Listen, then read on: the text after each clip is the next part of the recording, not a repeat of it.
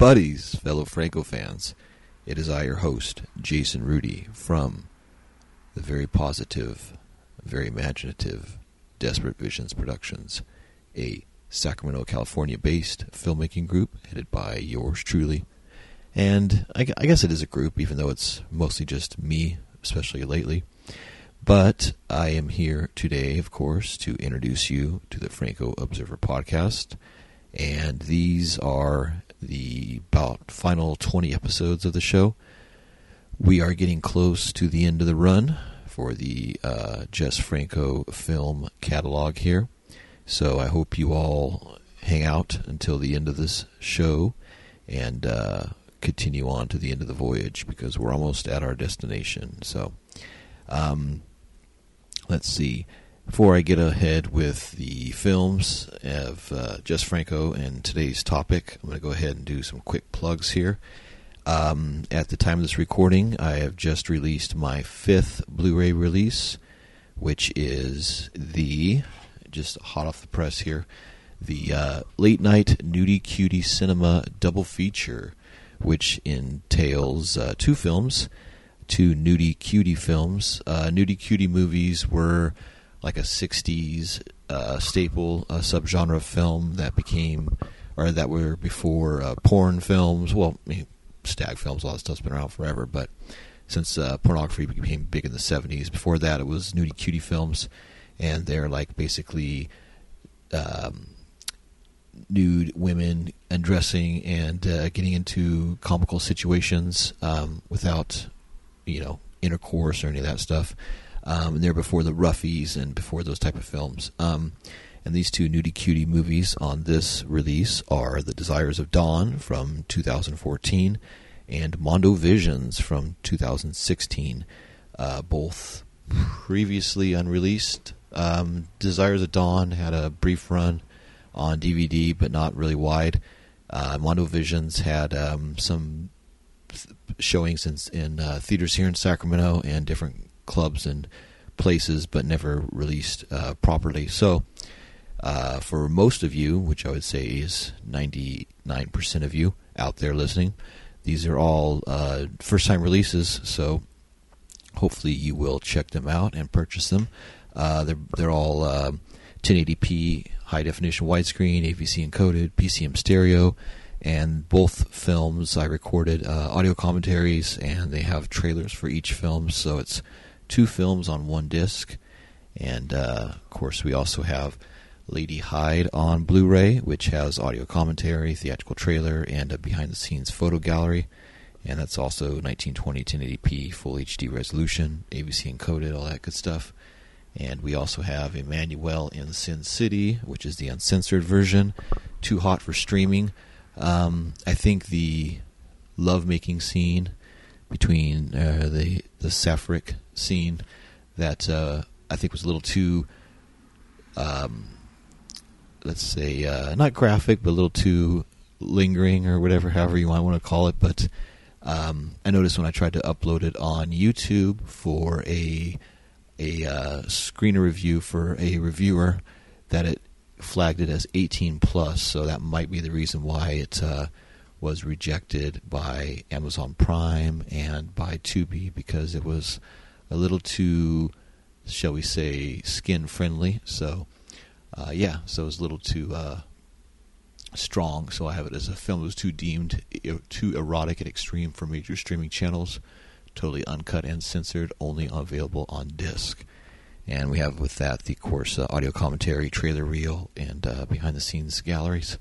And finally, rounding out the bunch, we have the short films of Jason Rudy, Volume 1, and which is titled Dirty Deeds and Desperate Visions, and the short films of Jason Rudy, Volume 2, Demon Dames and Desperate Visions. And we have 4 short films on each release, along with special features of the creative process, interview Part 1 and Part 2, and each disc runs about 116 minutes and 117 minutes, so about 2 hours of content on those each. So we have those 5 releases, totaling 8, 10, 12 films. So we got 12 films out right now. So If you ever want to support me, support the Franco Observer podcast, or support Desperate Visions, and want to pick up some really cool grindhouse cult film, bizarre, micro-budget, do-it-yourself cinema that I've been doing here for the last 17 years, and about 18 films, I would sincerely appreciate it. If you're interested in buying any of the 5 titles, they're $20 each, but if you buy all 5, I'll cut you a good deal, so save you at least $10 or so, or more. So, yeah, if you want to get a hold of those, you can also contact me at the Franco Observer Podcast Instagram page. You can send me a message there, or the Facebook page for Jason Rudy or Franco Observer Podcast, or you can send me an email at desperatevisions@yahoo.com or Franco Observer Podcast @yahoo.com. Any of those are good.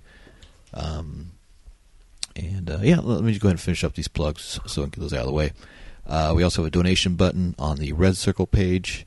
Been doing this now for over 2.5 years, and all completely free, all that good stuff. So giving you weekly content. So if you want to throw me a dime, throw me $1, whatever you want to throw me, as long as it's not a rotten fish, you can, either one-time payment or reoccurring. You can always do that at the Red Circle page at the Franco Observer Podcast. It's the main homepage. You'll see us there. Also, please subscribe to the podcast if you haven't already. We have new episodes, of course, every Wednesday morning, 1 a.m. West Coast time. Drops every single day. That's one of my deals, is I always want to have the same day every week, every same time. So it's a guaranteed thing for you there. So repetition is nice when it's something you can count on. You can subscribe to us, please. Download the episodes. You can find us at Apple Podcasts, Spotify, Stitcher, Amazon Music, Google Podcasts, Radio Public, and all of your favorite podcast platforms. We're on probably at least, I don't know, I always give a vague number, but it's probably anywhere from 12 to 20 different places at least. A lot of them I never heard of, but I should start writing these down before the podcast is up. Also, too, word of mouth is always really strong. Since my advertising budget is nil, I would always appreciate it to tell a friend. If you like this podcast, if you're a big Jess Franco fan, if you think this is interesting, or if you, more importantly, want to support me, Desperate Visions, and have people buy my Blu-rays. Of course, they're very, very independent. I don't have a company behind me like Vinegar Syndrome or Severin or Kino Lorber or any of those. It's just me operating out of my own home studios, so I would definitely appreciate the help. So yeah, tell a friend about Desperate Visions Productions, and pass the word on about these Blu-ray releases and the Franco Observer podcast. And like I mentioned before, you can find us on Instagram and Facebook under the Franco Observer podcast. All right, so got that little business out of the way here. So now, let's get on to Jess Franco. As I record this, recording this on the May 13th, which is one day after Jess Franco's birthday. On a previous episode, I misidentified his birthday as May 11th. It's actually May 12th. My bad. So, just want to do a little quick correction from there. So yeah, this episode now, we are on episode 142, film 156. And the last one we did was Angel of Death, which you heard was written by Franco and kind of started by Franco, but quickly abandoned by him, and Andrea Bianchi jumped in. So this is the first proper film from Jess Franco after Fallo Cresto. So this is the film Dark Mission, which is film 156 by Jess Franco, or Jesus Jess Franco Manera. It's a Spain and France co-production in 1987. We are at now. The original theatrical title and country of... Before I go any further, all information is taken from the book Flowers of Perversion, The Delirious Cinema of Jesus Franco, Volume 2 by Stephen Thrower. And Volume 2 is still in print. I know Volume 1 is hard to get. So, all right, back to the film. Dark Mission, original theatrical title and countries of origin. Dark Mission, French title, Les Fleurs du Mal. The Spanish title is Dark Mission, Opération Cocaïne. Finnish video is called Dangerous Mission, Vaarallinen Tehtävä. Alternative title. Finnish English language video is Dark Mission, Flowers of Evil. Greek title translates out to Appointment in Hell. That's interesting. Let's see. Dark Mission, the other ones. Coca and CIA is the original 111-page script. And the title announced in Variety is Flowers of Evil. Unconfirmed title, Narcotráfico, Portugal. Production companies on this, Sidomac SA Films out of Spain and the mighty Eurocine out of Paris. Theatrical distributor, Vision Films. Now, not Desperate Visions Productions, but Visions Films. Good title. Timeline on this. Shooting date is April to June. Wow, I actually shot a little while on this. Usually his is like a 1-week deal, but yeah, April, May, June, so about 2 months. April to June of 1987. They got the Spanish classification date on December 22nd, 87. French visa issued April 13th of 88. It played Seville in July 15th of 1988 and Barcelona August 19th of 1988. Theatrical running time, Spain 85 minutes, France 92 minutes. Video running time converted is 87 minutes, 18 seconds. The credits are the director, of course, Jess Franco. Writers, Jess Franco as David Kuhn, Khunne again, and Marius Lesueur as A.L. Marot. Producer, Daniel Lesueur. Dialogue, George Freeland. Director of Photography, Roger Felus as Roy Felus. Focus puller, camera assistant, Enrique Lopez Quesada as Enrique L. Quesada. Camera operator, Francois Demont as F. Desmet. Assistant director, Ilona Kunisova. Script supervisor, Carmen Carrion. Production manager, Juana Hernandez. Art director, Jacqueline Freeland. Sound engineer, J.L. Reboul. Editor, Lena Romay. All right. Yeah. I think she edited it, even though she's credited. I don't know if it was her or Jess, but. And she's billed as Rosa M. Almaral. Director of production, Marius Lesueur. Production manager, Antonio Mayans. Who else we want to give talking to here? Music, Luis Alvarado. And I care about all the special optical effects, all that. But yeah, quite a bit. He has a lot of credits in here. They got a sound recorder, a helicopter footage. They got a collaboration during the shooting, Sony. Lab, title and optical effects, titles from Spanish version, sound re-recorder. And okay, note. The credits also declare the film was produced by Tako Pezonaga. However, Ms. Pezonaga's role was essentially promotional. She was the director of promotion and image for the Spanish government and worked on theater and film promotion with her frequent associate Juana Hernandez, here credited as promotion director, who was the wife of Spain's then Minister of the Presidency, Javier Moscoso. All right, cast on this film. Of course, the legendary Christopher Lee plays the role as Luis Morel, as Luis Montana. Chris Mitchum plays the role of Carpenter, a.k.a. Derek Timothy Bannon. Richard Harrison as Sparks, the CIA chief. Christina Higuerosa as Linda Montana. Daniel Katz, nice, as Mr. Trinidad Barros, a drug dealer. Alicia Moro plays Elena Barros, Trinidad's wife. Antonio Mayans plays Dr. Meryl Ramos. The beautiful and legendary Brigitte Leahy plays Moria Panella. Trino Traveras plays the minister. Henry Lambert plays Antonio, Montana's manservant. Of course, frequent Franco collaborator Jose Miguel Garcia Marfa as J.M. Marfa plays the hotel receptionist. And finally, Francois Desmet as Frank Desmet. I'll give a little synopsis here. I'll just read all this through. Synopsis of the film. As the instigation of his contemptuous boss, Sparks, Derek Carpenter, an investigator for the CIA, goes undercover in Lima as journalist Derek Timothy Bannon. His task is to track down and eliminate Luis Montana, a Cuban drug smuggler and arms dealer. An ex-Cuban revolutionary, Montana is in the CIA sights not so much because he's a drug smuggler, but because he is an ex-associate of Che Guevara. His scalp would make public relations capital in America's war against communism. On the plane, Carpenter is seated next to Montana's daughter, Linda, who, unaware of her father's business, is visiting him purely for a holiday. The two become friends and swiftly lovers. Arriving in Lima, Carpenter makes contact with two drug-dealing rivals of Montana, Trinidad and Helena Barros.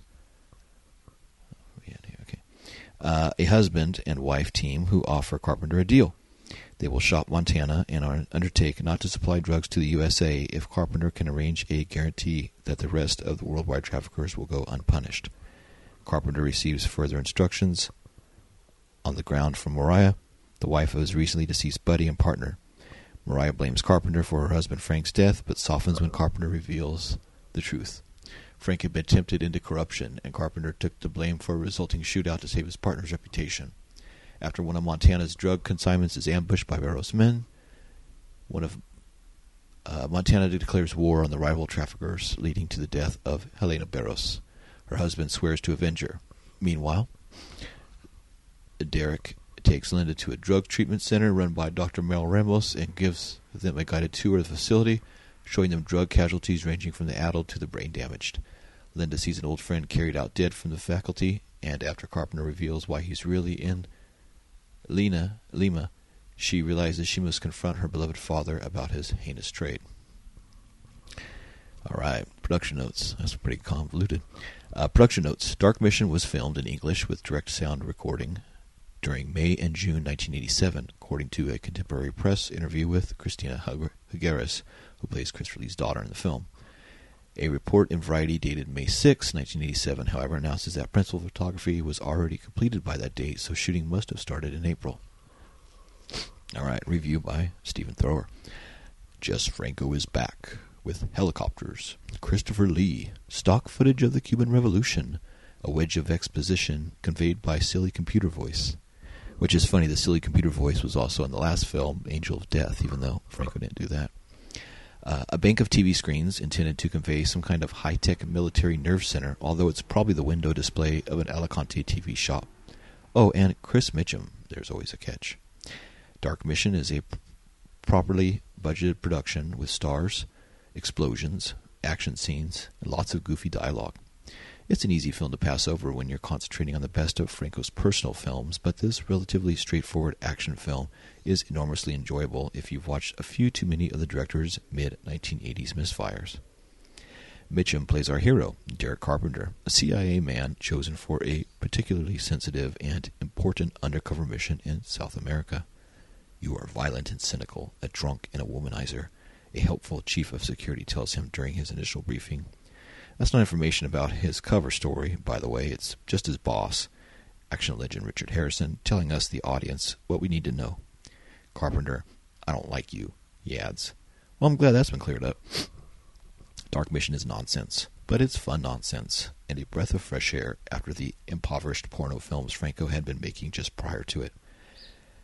Christopher Lee is a welcome sight indeed, the biggest star to appear in Franco films since Klaus Kinski and Jack the Ripper 11 years earlier, and although he's not particularly well served by the script, he brings effortless gravitas to the role of drug overlord Luis Montana. It's perhaps a bit jarring to hear him spit lines like, "I want to know where those sons of a bitches come from," at some helpless lackey, but the face, the voice, the looming presence, the solemnity, and politeness all add to the extra luster. His talent helps to balance the scales in the face of ham-fisted and comical elements elsewhere in the proceedings.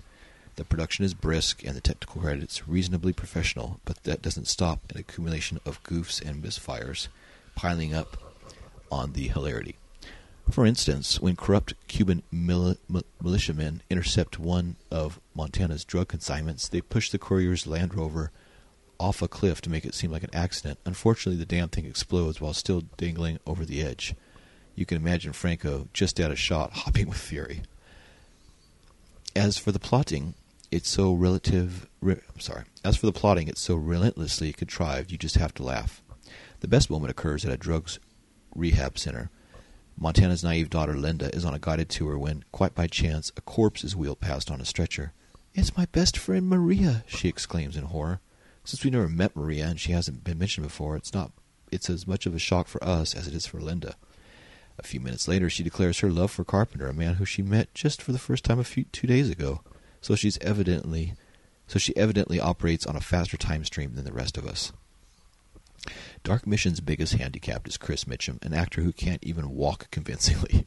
He looks as though he's having to think about how to move his arms. We're supposed to wonder whether Carpenter really is the cynical love rat his boss described him as earlier, or a decent man hiding behind a cynical pose. But thanks to Mitchum's default facial expressions of bland insincerity, the ambiguities are rather lost. Thank goodness the script gives him a few choice lines. "You have very cold lips. They say that a woman's lips are a reflection of her soul," he says to drug dealer Helena Barros, one of the many howlers that make up for deficiencies everywhere, along with zingers like, "You're either a very good girl who thinks she's a tramp or a tramp who thinks she's a very good girl." Wow. And, "Do you work in a strip joint or are you here to marry the Prime Minister?" Among the other cast members, it's good to see the excellent Daniel Katz make the transition from Franco's smaller budgeted films to the larger productions of the next 2 or 3 years. He's also in Esmeralda Bay and Downtown Heat, too. Katz is a fine actor, and it's a shame he seems to have disappeared from the industry after his final Franco credit in 1990. The aforementioned Richard Ninja Master Harrison shows off his aging physique in a gratuitous bathroom scene, while sinister French film regular Henri Lambert reappears in his second role for Franco. He played a soldier driven insane by the undead in Oasis of the Zombies. Among the female cast, the real standout is adult movie icon Brigitte Lahaie, whose strong, sculptured features and elegant posture always lift a scene. She's the sort of woman who turns heads, and she can act a hell of a lot better than most of her films requires. She reminds me a lot of Marilyn Chambers, the American porn actress who gave us such a powerful and memorable performance in David Cronenberg's Rabid, 1977. Evidently, she and Franco had patched up their relationship after a row that occurred during their shooting of Je Brûlais de Partout back in 1978. It's just a shame Lahaie's role isn't more central, although she does provide the one truly emotional moment in the film during a standout scene in which she learns the bitter truth about her dead husband. There's none of the madness of Franco's finest work to be found here, but don't let that put you off. The charms of Dark Mission lie in the casting. If you enjoy watching C-list figures from Euro exploitation duking it out with slumming celebrities from Blighty, Dark Mission is a treat. And for fans who've witnessed just how cheap Franco's productions became in the 1980s, it's a pleasure to simply see him working again with a sizable budget. If the result is a little impersonal, it's not without its own daffy Eurotrash appeal, and ably sustains its 90-minute running time. All right, cast. Christina Higueras was a former TV host from the channel TVE, well known for the show De 7 in 7. Franco spotted her on television, and according to Higueras, before the show ended its broadcast, I had been hired by the producer because I had the image Jesus was seeking for the character. On the subject of Christopher Lee, she said, "He's an exceptional actor, and in the short time working at his side, I learned a lot more than with anyone else. I will never forget our joint performance in one of the scenes of the film. It's an emotional sequence in which he explains why he is in the world of drugs." In an article for the Spanish newspaper ABC 6 months later, she expanded on the subject of Christopher Lee. "Christopher Lee told me that the difference between a good actor and a non-actor is mainly in the eyes. He was my father in the movie, and we had some beautiful sequences. In one of them, a dramatic close-up, I remember that with his eyes he guided me wonderfully so that I could move and respond. The truth is that I got goosebumps many times." Interesting. Music. After a decade of the same Daniel White compositions over and over again, it's a pleasant change to hear music that's not immediately familiar. That said, there are some staggeringly inane cues here. On the other hand, a subtly shifting piece for sax and flute work wonders, and it's oddly enjoyable to hear some regulation horror synthesizer drones so common in low-budget exploitation films, but rarely used by just Franco. All right, locations. This was filmed in Alicante, Elche, Murcia, La Manga del Mar Menor, and Lo Pagan, with additional shooting in Madeira. Connections. Dark Mission's overt moral thub-thumping about the wickedness of drugs sits uneasily in the libertarian career of Jess Franco, although the theme had been building up quietly in his work during the 1980s, and can be found to a degree in much earlier films like 1972's Sinner. Here, although the focus is on organized crime and the convenience of corrupt South American governments, subtleties are steamrolled by a script that resorts to a full-blown lecture on the evils of substance abuse, subscribing to the gateway drug theory that paints even cannabis as dangerous. Perhaps the moral dimension of the story helped to snare Christopher Lee's participation. Dark Mission was Christopher Lee's first work for Franco since Count Dracula in 1970, and the first time they worked together since his allegation that Franco had bumped up the sex quotient in Eugenie, The Secret of Her Journey into Perversion, quite literally behind his back. The actor's decision to let bygones be bygones, he followed Dark Mission with Fall the Eagles for Franco in 1990, may also have been guided by expediency. He was in a major career slump at the time, having appeared in some less than dignified projects. See the deliriously silly horror sequel Howling 2, Starba, Werewolf Bitch by Philip Mora, 1985, and the ultra-lowbrow teen comedy Jocks, directed by Steve Carver, 1986. So, well, there's that exposition there by Stephen Thrower about Dark Mission. All right, so this film, Dark Mission, I am going to be watching as soon as I put down this microphone and wrap up this first half. Coming back to co-review this episode and talk with me about it is a longtime Franco Observer podcast reviewer and friend, Miss Colley, out of Los Angeles, California, home of the Doors. And she is eager to watch this film and talk with me about it, so please hang on past the break and you'll hear Colley and I talk about The Dark Mission. Buenas noches, Maha. Buenas noches.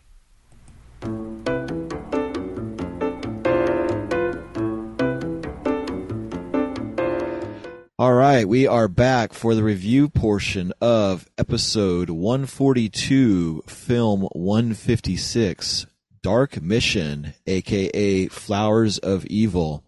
And if there's one flower of evil that I know in the Devil's Bouquet, her name is Miss Colley. How are you today, Colley? I'm great. Love your intro as always. Thank you. They're always spontaneous. So, this is a very different Jess Franco film compared to the last one we did, which is funny because this is the film we did right after Fallow Crest. Yeah, it's a lot different. It felt like it's so weird to wrap your head around Jess Franco's oeuvre.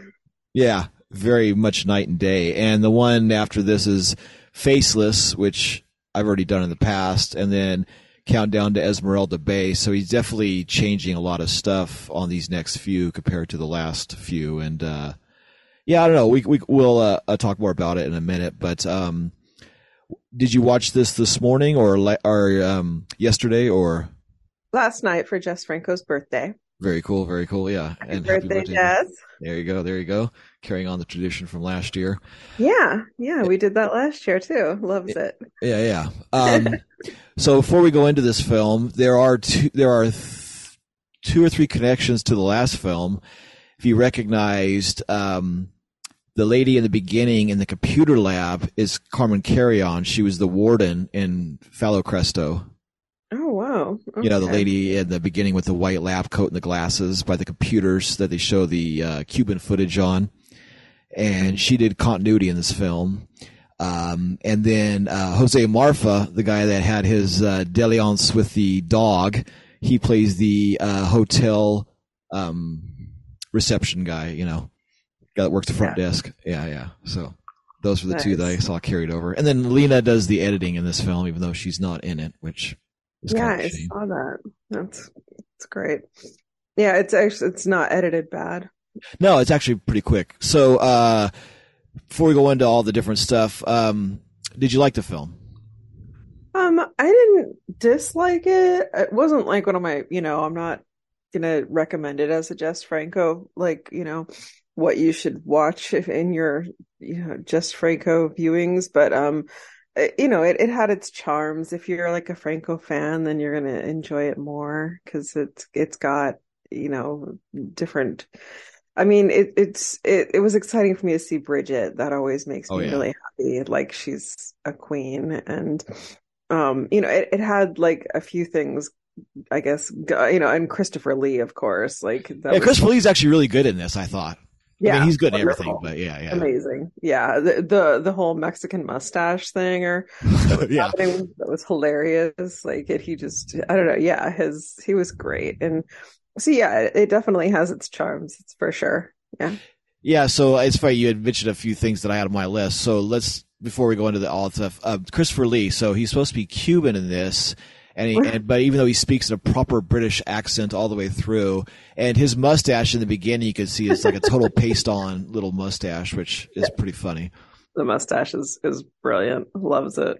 Cracked me up. It's like big. It's a for the audience. It's a big, fluffy, like dark, and he's got gray hair at this point. So it's great that his mustache is still raging hard.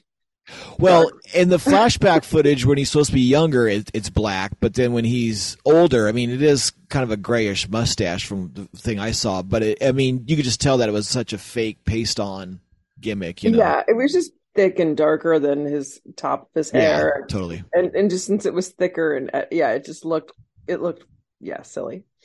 If you So look what's at that. funny is like I didn't catch it in the beginning, but then I kept seeing it toward the end because I'd made a note. Like there's like a lot of flowers in this film. Like there's flowers all through the hotel lobby, and in his room there's always flowers. And there's like and you see flowers a lot. And it's funny this film's called Dark Mission: Flowers of Evil, and I was like, oh, that's kind of a nice little touch that You got a VC Andrews flowers. book? What's that? I think that's a VC Andrews book, Flowers of Evil. Well, there's flowers in the attic. Yeah, flowers of evil. Flowers, yeah, okay, never Yeah, mind. yeah, yeah. That's funny. I mean, there is a little weirdness with that, that's a incest book, and then when she talks her dad into dancing, that was so awkward. And it's funny because when I was a kid growing up, I didn't read that book at all, but like that was one of my grandma's favorite books was Flowers in the Attic, and she read all the Flowers in the Attic's book. And then when I learned about what it was, I was like, whoa, it was like the evil lady that keeps the kids up in the attic, and it kind of tripped me out. It was funny as I got older. Yeah, who end up boning. Yeah, that was one of my favorites as a kid. I was so kinky. That's funny. Internet now. Okay, so this film, it starts off pretty funny with this bad computer voice of like kind of describing the Cuban Revolution and some of the sepia tone footage. There is a voice of a man talking like this when they're watching the computer, which is funny because the last film I watched, Angel of Death, which was a film that Franco kind of started and then quickly abandoned, and it's about Joseph Mengele, and Andrea Bianchi took it over, and there's a scene in there with the computer that's talking like this. So it was kind of funny. It's like these two films back to back had that effect of the fake computer voice, kind of like a War Games type thing or something. Yeah, there was that movie that we watched where like the like a little robot like thing would come. Oh, it was the honeymoon thing. When Lena and the guy ran off to like the jungle, and there was that weird robot that. Oh yeah, that was it? It was the one that was like it was rediscovered. That was one of the rediscovered, right? The lost Franco films that popped back up. Yeah, it was the one that had two different versions of it. What a honeymoon! Yeah, you're correct. What a honeymoon! Yeah. Oh, what a honeymoon! Yeah, and they had the weird robot. Yeah, I'm going to self-destruct. Yeah, that robot. That guy was great. Yeah, that's the Jess Franco robot voice. Gotta love that. I totally didn't catch that. That's totally funny. So we have a Carmen Carrion in the beginning with the computer lab and glasses, so I recognized her. And it's funny. There's so Christopher Mitchum. So he's in the last film that I watched, Angel of Death, and he's in this, and then he's in Faceless, I believe, and like he has no emotion. He's like one of the worst actors like ever, I think. The strangest, so strange. Not a single change in his face throughout anything. It was like I've never seen anybody not act so hard. Like it was like he was trying to be a tough guy, was my thought, but then it was like, I mean, there'd be like times when chicks were like throwing themselves at him and romancing him, and he would just kind of stare at them with that blank look, and it was like, you know, he'd be shooting people with the blankest look, Oh like yeah. just no, no, he seemed to have just no, like I kept waiting for him to show some kind of reaction, emotion, interest, like a single fuck. Give me one fuck. There were no fucks. This guy's face has no fucks. It was Yeah. incredible. Yeah. I mean, he's definitely somebody that's like lived off his dad's name, like, and basically got probably what he got because of the Mitchum name. But one thing I always laugh about when I see him in movies is he always tries to do the Robert Mitchum look, where he'll kind of squint his eyes and kind of give that expression like he's Robert Mitchum, where you get that Robert Mitchum feel. And he'll do that every once in a while. He kind of squints his eyes and kind of brings his eyes close together, kind of like I'm doing now, where he tries to do his Mitchum look. And Yeah, I didn't that's like clock the only thing that he does. relation or all that. That's interesting. Okay. Yeah, I always see that. He always tries to give that Mitchum Like, look. why are you an actor? You're not acting. It was really strange. Yeah, Now it all makes sense. Oh, the nepotism of Hollywood. and Stephen Thrower talked about Mitchum looks like he's even having trouble walking, like he doesn't know how to walk or like how he has to. So he's like always thinking about what he's supposed to do, and he's just totally outclassed with what he's doing, you know? It's beyond weird. Yeah, that was when you were asking me if I liked it, I had meant to say I'm still drinking my coffee, but yeah, I had meant to say that was kind of what holds the whole movie back is like it's kind of cool to watch in a weird, like so bad it's good way. Yeah. But it's also just like really distracting because you're like I almost I did lose the plot a few times, I think, kind of just zoning on him, like what is this dude's deal? You know, like what does he care? Well, I mean, I was kind of thinking like maybe it was because he wasn't really, you know, a writer. He was, you know, a spy, and it was like maybe that was his whole spy look cover. Like that's why he was acting like that, because he was trying to like have a poker face through the whole thing. And I would overthink like his weirdness, and then be like, wait, what's going on? Because it was distracting how strange he was. So yeah, there was that factor for sure. Yeah, he's definitely plays the same one note in all the films that I've seen him in. I've seen him in maybe at least 4 or 5 films now, and he's just very blank. But I laugh that like Richard Harrison plays his boss, and he's like pretty funny in this. And I love that they put over Mitchum like, you're a womanizer and you're this and you're that, and you know, it's like, come on, dude. He's like trying to pat his ego and let you know who he is and everything. It's pretty funny, I thought. I love that because it was like I couldn't tell a little bit. It kind of seemed like he was complimenting him, Right? Yeah, you know, like that one guy was like, you know, oh, you think you're a rebel, and he's like, I'll take that as a compliment. He's like, you would, you know, but yeah like he kind of was like proud of his, you know, being a piece of shit to all of his superiors. But yeah, the whole you're a womanizer, and that was. So, like, what guy is ever going to be mad at being called a womanizer? Like, I know, no, exactly. don't call me that. Yeah, that was so stupid. Speak to her. Any womanizers are like, thanks. I get the ladies. Yeah, and it's funny. The one thing I thought was kind of funny, we were talking about how dumb Mitchum is. So there's a scene, and I don't know if it was like an inside joke or what, where in the beginning he's on the plane and he's going over to where he's going to go down in Cuba, and he's having a hard time with the Hocus Pocus puzzle, the little 2 cartoons. He's trying to like decide what's difference between the 2 panels, and he's like sitting there staring at it and having a hard time. And that made me laugh. like, wow, this guy's really stupid. He's having a hard time looking at 2 cartoons, seeing the difference between the 2 pictures. Like, what's different, you know? Yeah. The character development there. Yeah, and then he meets. We know how clever he is. Exactly, showed how dumb he is, and then he meets Christopher Lee's daughter. Who, well, it's something that I didn't catch until about the last 20 minutes. And then I was like, oh shit, duh. So what's funny is watching her, like this was like one of her first movies, and she's not the best actress, but she has a really heavy accent. And toward the end, there's a line she delivers, like when they're getting ready to do the big bust at the end. And she almost sounds like Tony Montana from Scarface. She's like, you don't know who I talk about. And she does the whole like thing. And then I realized her last name in the film is Montana, along with Christopher Lee. Oh wow, maybe there was intention there, and she was supposed to have that kind of attitude or something. Yeah, Yeah, it's funny because I caught that too. She had a really thick accent that made it was hard to understand her a lot, and I don't know. I had the option of subtitles on mine, and I would sometimes turn them on to be like, "What did she say?" yeah. Yeah, because she's Linda Montana, and Christopher Lee is Luis Montana. And I was like, oh, shit, no wonder Scarface, the whole Cuban, the drugs, a cocaine and all that stuff. I'm like, and this came out in 87, so it's like their little riff on Scarface. Because at first I was thinking, oh, this is like a bad Miami Vice episode or something, like when they're doing all the drug stuff. And that was like my first feel of it. And then with the whole Montana thing, I was like, oh, okay, that's their little swipe of Scarface, especially with the last name. So I thought that was pretty funny. Yeah, that was Jess's inspo for sure. That's funny. Yeah, he does love to do the anti-drug theme in his movies. He's very just say no, isn't he?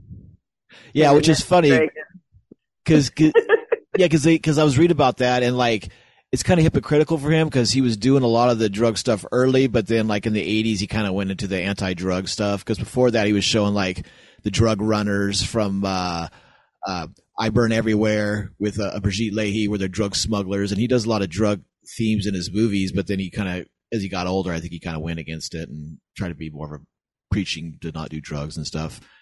Well, the 80s were really anti-drug. That's true. It was the drug war was, all anybody talked about, and you wanted to be on the right side of it, and so that tracks. Yeah, no, that's a good point. So I didn't just say no back then. I was like anti-drug until I got sent away to that place, and then I was like, maybe I should try drugs. Right. But like I was like brainwashed as fuck about that when I was young, so it's interesting. The 80s did a number on us, so it's great that Jess even like got into that. I don't know, after. Yeah, it's funny that there's no like a Nancy Reagan pictures in this film at all. You would think like there would be a poster of Nancy Reagan or something. So yeah, this film had lots of stock footage. There was like the helicopters in the beginning, and all the Cuban Revolution footage of like the fake Castro. Yeah, lots of stock footage of that. At the end was so awkward because it was so clearly stock footage, and they were just like shooting their guns at nothing. But yeah, it was funny. I don't want to jump past. There was the cool scene with the when she goes to the hospital. Yeah. We'll talk about that definitely. Get to that. Yeah. Okay, yeah. That was one of my favorites. Yeah, no, that was interesting. Who doesn't love a mental hospital? Yeah. But yeah, there's a lot of stock footage of helicopters in the beginning, and you can see the frame rates a little different, where you see the Army helicopters going by, and then there's stock footage of the plane landing from the airport and of Cuba and that area and stuff. And then I laughed that he checks into the hotel, and it seems like every Franco film has some hotel in it, like a hotel lobby or something. That should also be on my checklist too, of like, is there a hotel in this movie? It seems like every Franco film has a fucking hotel in it. Lots of hotels in movies. But yeah, there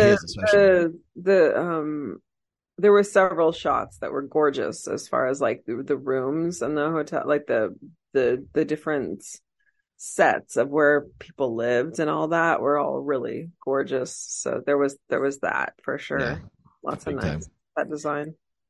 So there's a funny part where he goes into his room, he checks in, and he's held captive by Brigitte Leahy and their two accomplices, and they pull a gun on him. And they do it a couple times during the movie, and they stick the sticker on his forehead that has an address where he's supposed to check in at. And then after that, he has to count to 10. And when he comes out to look in the mirror to see the thing on his forehead, the top left of the screen, you see a boom mic hanging down above his head. So I thought that was pretty funny. That was the one blooper I caught. Nice. Yeah. When he had to count to 15, wasn't it? And it was like when he'd get to like 11, 12, 13, 14, he was just real fast. He'd go, like he was supposed to count, slowly, and he'd start slow, but then he'd just wrap it up. It's kind of cute. And then each time he'd come out of the room, he'd like stumble and fall like 2 or 3 times, like, oh, and he'd like act like he was hurt or something. It was pretty stupid. I thought it was kind of funny. Yeah. Shows he's bumbling. So, overacting, but still not changing his face. Exactly. So in my notes, I have, of course, a Christopher Lee's fake mustache, which you talked about, and then Mitchum's reaction, his eyebrows squinting, where he tries to act like his dad. And then we have the reflection. Oh yeah, so of course there's always mirror shots in this film, in Franco's films, and in this there's a lot of reflections on glasses of things, of the people eating and dining and going to restaurants and all that stuff. So that carried that on. What I was laughing at later on when the daughter meets her dad and all this stuff, and she's laying in her bed on her. These are like two single beds pushed together, and she has like these little stuffed animals on her bed, and she's looking through this centerfold of a men book, like a Playgirl or something type magazine, which I thought was pretty funny. Yeah, love me some Playgirl. And she talks on a banana phone, which I thought was pretty funny too. Yeah, loved that.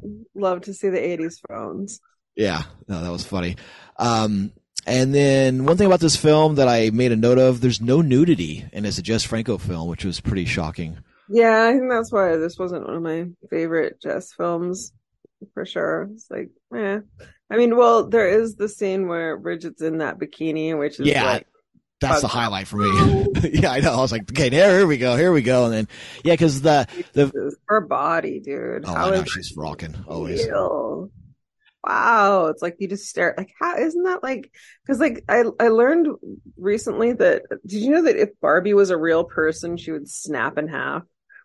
No, I didn't know that. Dimensions. Yeah, but like you look at Bridget's body, and it's like, how is that? Like, wow, you know?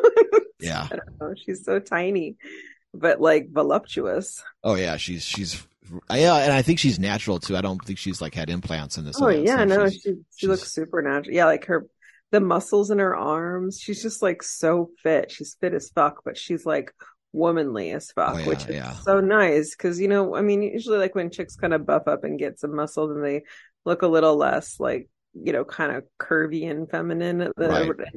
And like, but she rocks like it. It's all just perfect. It's like this like little dynamo body. She seemed like I just kept thinking like she should have been like the basis for Barbie or whatever. Yeah, no, I remember like the first time I saw her years ago, I was just fucking stunned by her, and she's still one of my favorite gals, and she's just so amazing. Just like she literally looks like she's like cut out of stone, like her jaw and her body, and just all of her features and her boobs, and she's just really, really beautiful. Yeah, if only she hadn't fallen victim to the, you know, the 80s tweezing the shit out of your eyebrow. Yeah, that happened. That's picking straws. My only like regret. It really, if that's the whole extent of it, I'd say that's pretty damn good, you know. Oh yeah. Okay, so let's get to the hospital scene that you were talking about. Antonio Mayans is in the film in a small role as the doctor of this like drug clinic, mental hospital. He talks about all the people that went there from overdoses and stuff. Go ahead and talk about that if you want. Oh, just how I mean, we all love a mental hospital. Nobody doesn't love a mental hospital scene in a movie. And this one def lives up. It's like it starts out outside where they see, you know, guys just freaking out and going nuts. And then they get inside and there's this really great, it kind of reminded me of that Peter Bark thing where he's, you know, in Burial Ground, where like he's like got his eyes closed, then he opens them, he looks all scary. There was like a shot of this one, it was very androgynous person. I know, I was gonna say, I wasn't sure if that was a man or a woman. I thought it was a woman, but I wasn't sure. Yeah, I think it was a woman, but yeah, it could have gone either way. But like it was just this strange looking Peter Barkish kind of creature, like kind of shaking back and forth in bed and just looking weird. I just kept getting those vibes from the Burial Ground shot. Like it was so like wow weird. And yeah, and then it's just so random and so weird that the woman who's there to look at this, to see all these people they're in the mental hospital because of drugs, which is hilarious. Right. As if they've all gone psychotic from using drugs. And then like they show this dead body, you know, going past, and the woman, like, you know, our main woman in the film checks it out, and she's like, oh, it's my best friend, which is like, Yeah. What? Like, it just happens to be, of all the humans in the world, your best friend. She's like, yeah, like I lived with her and she was my best friend for years and my childhood friend and all this. And she's dead.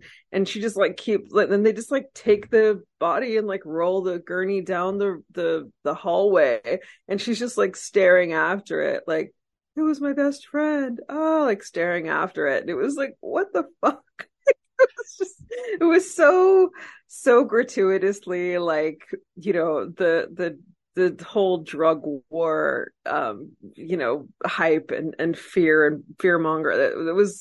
It was just so ridiculous and so over the, like, it just didn't.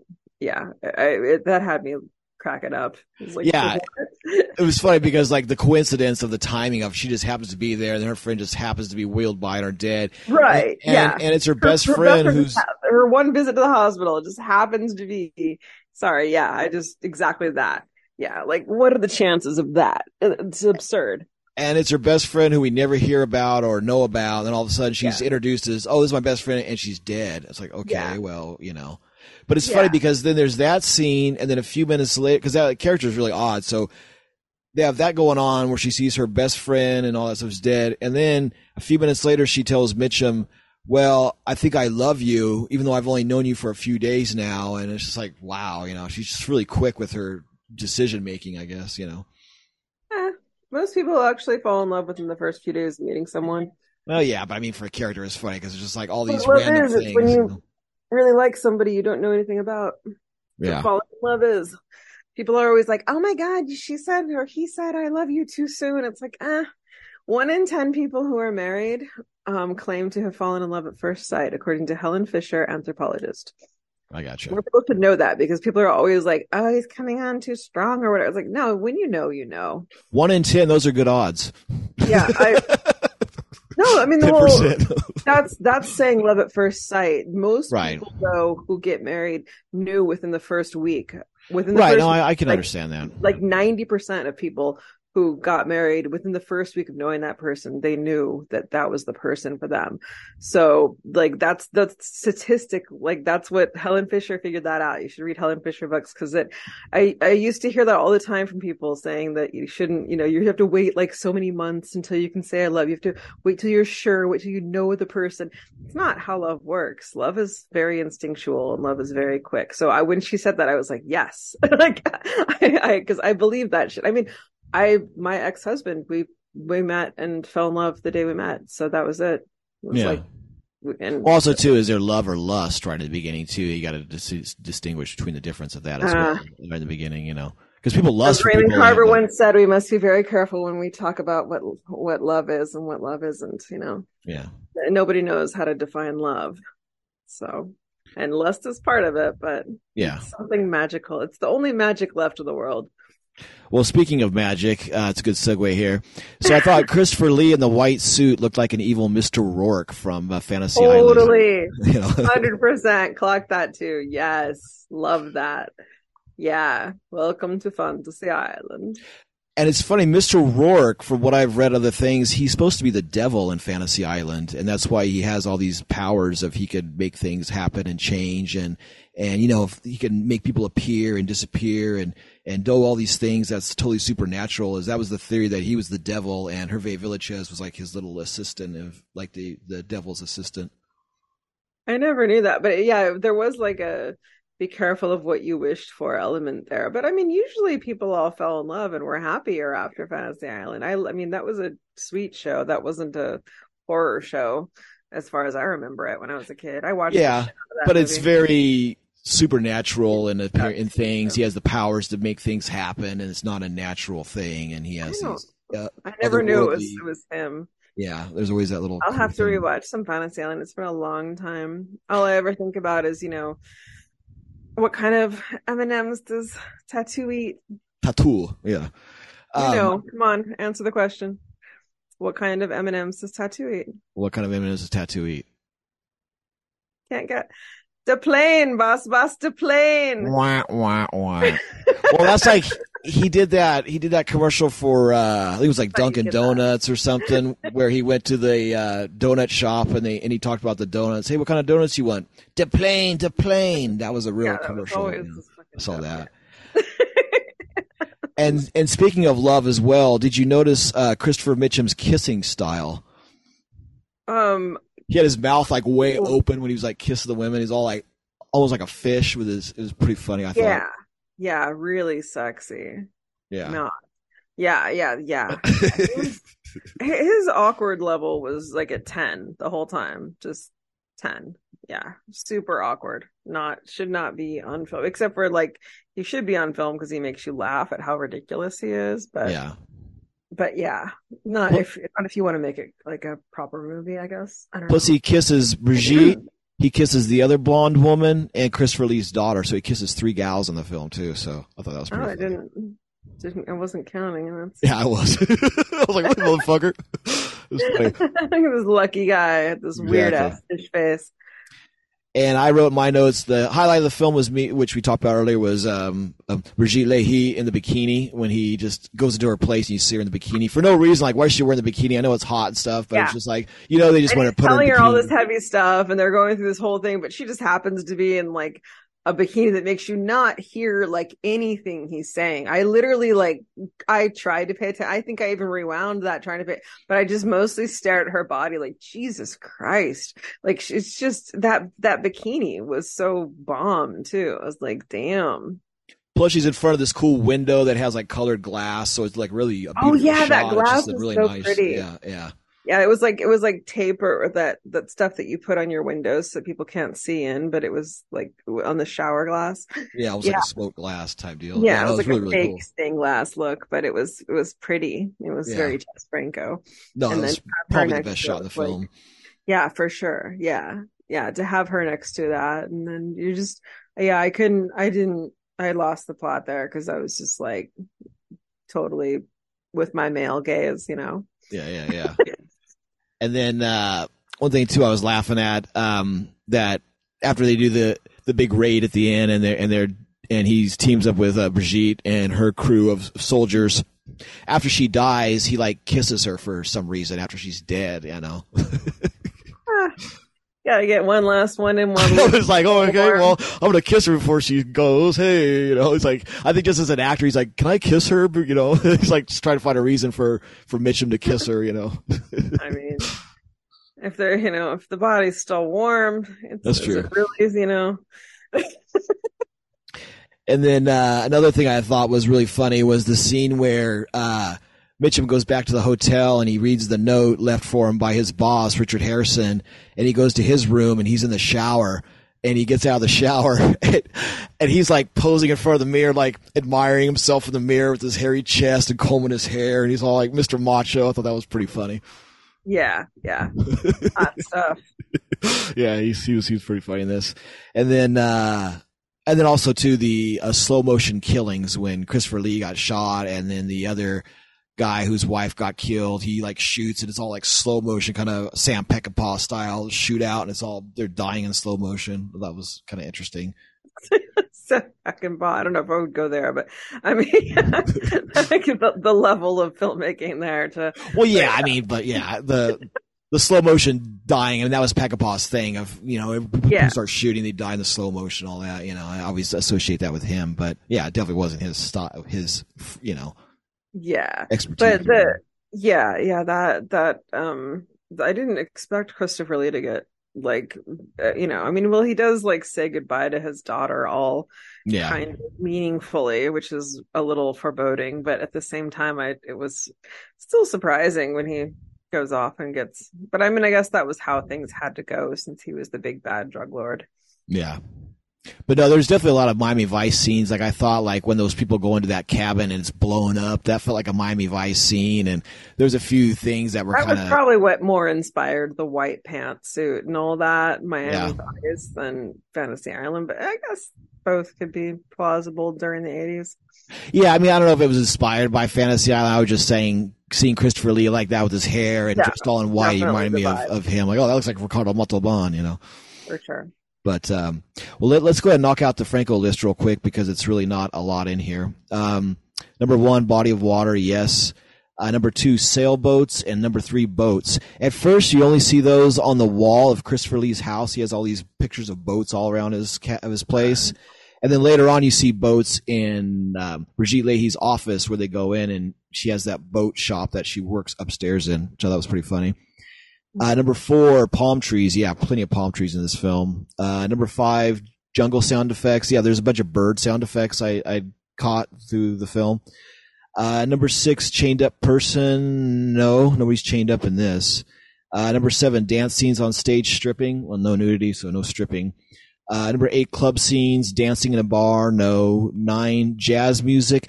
You know, the music's different in this. It's not Daniel White in that, but there is a couple of little jazzy tunes, but there's a lot of also kind of like sambas and some cool electronic kind of drone noises. There is a cool dance scene where she gets him to, like, she gets her dad to dance. Christopher Lee and Linda dance together. I liked that her name was Linda too. Yeah, I caught that too. That's very, very Franco. Totally. Not to Linda, but Totally.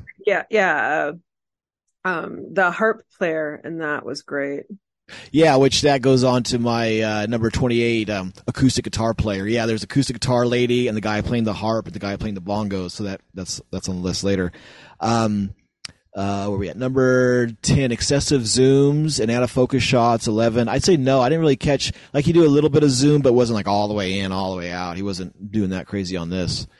Number 12, mirror shots. Yeah, I caught quite a few. A lot of the reflections in Christopher Lee's house when they're having the dinner, you see them reflected on the glass, and where Mitchum meets that blonde lady and her husband, they go to that dinner place and you see the glass and they show the reflection quite a bit and stuff. Number 13, mind control theme. I don't know, maybe I'd say no, but you could do the drug control by, but yeah. Number 14, magic tongue scenes. Well, no Lena, no magic tongue. Yeah, boo-hoo. I know. Even though I think if Lena was in the film, she'd probably play Christopher Lee's daughter, I think. If she was in the film, that's would probably be her part. Yeah, she would have been better for it. Yeah, most definitely. 15, red light, no.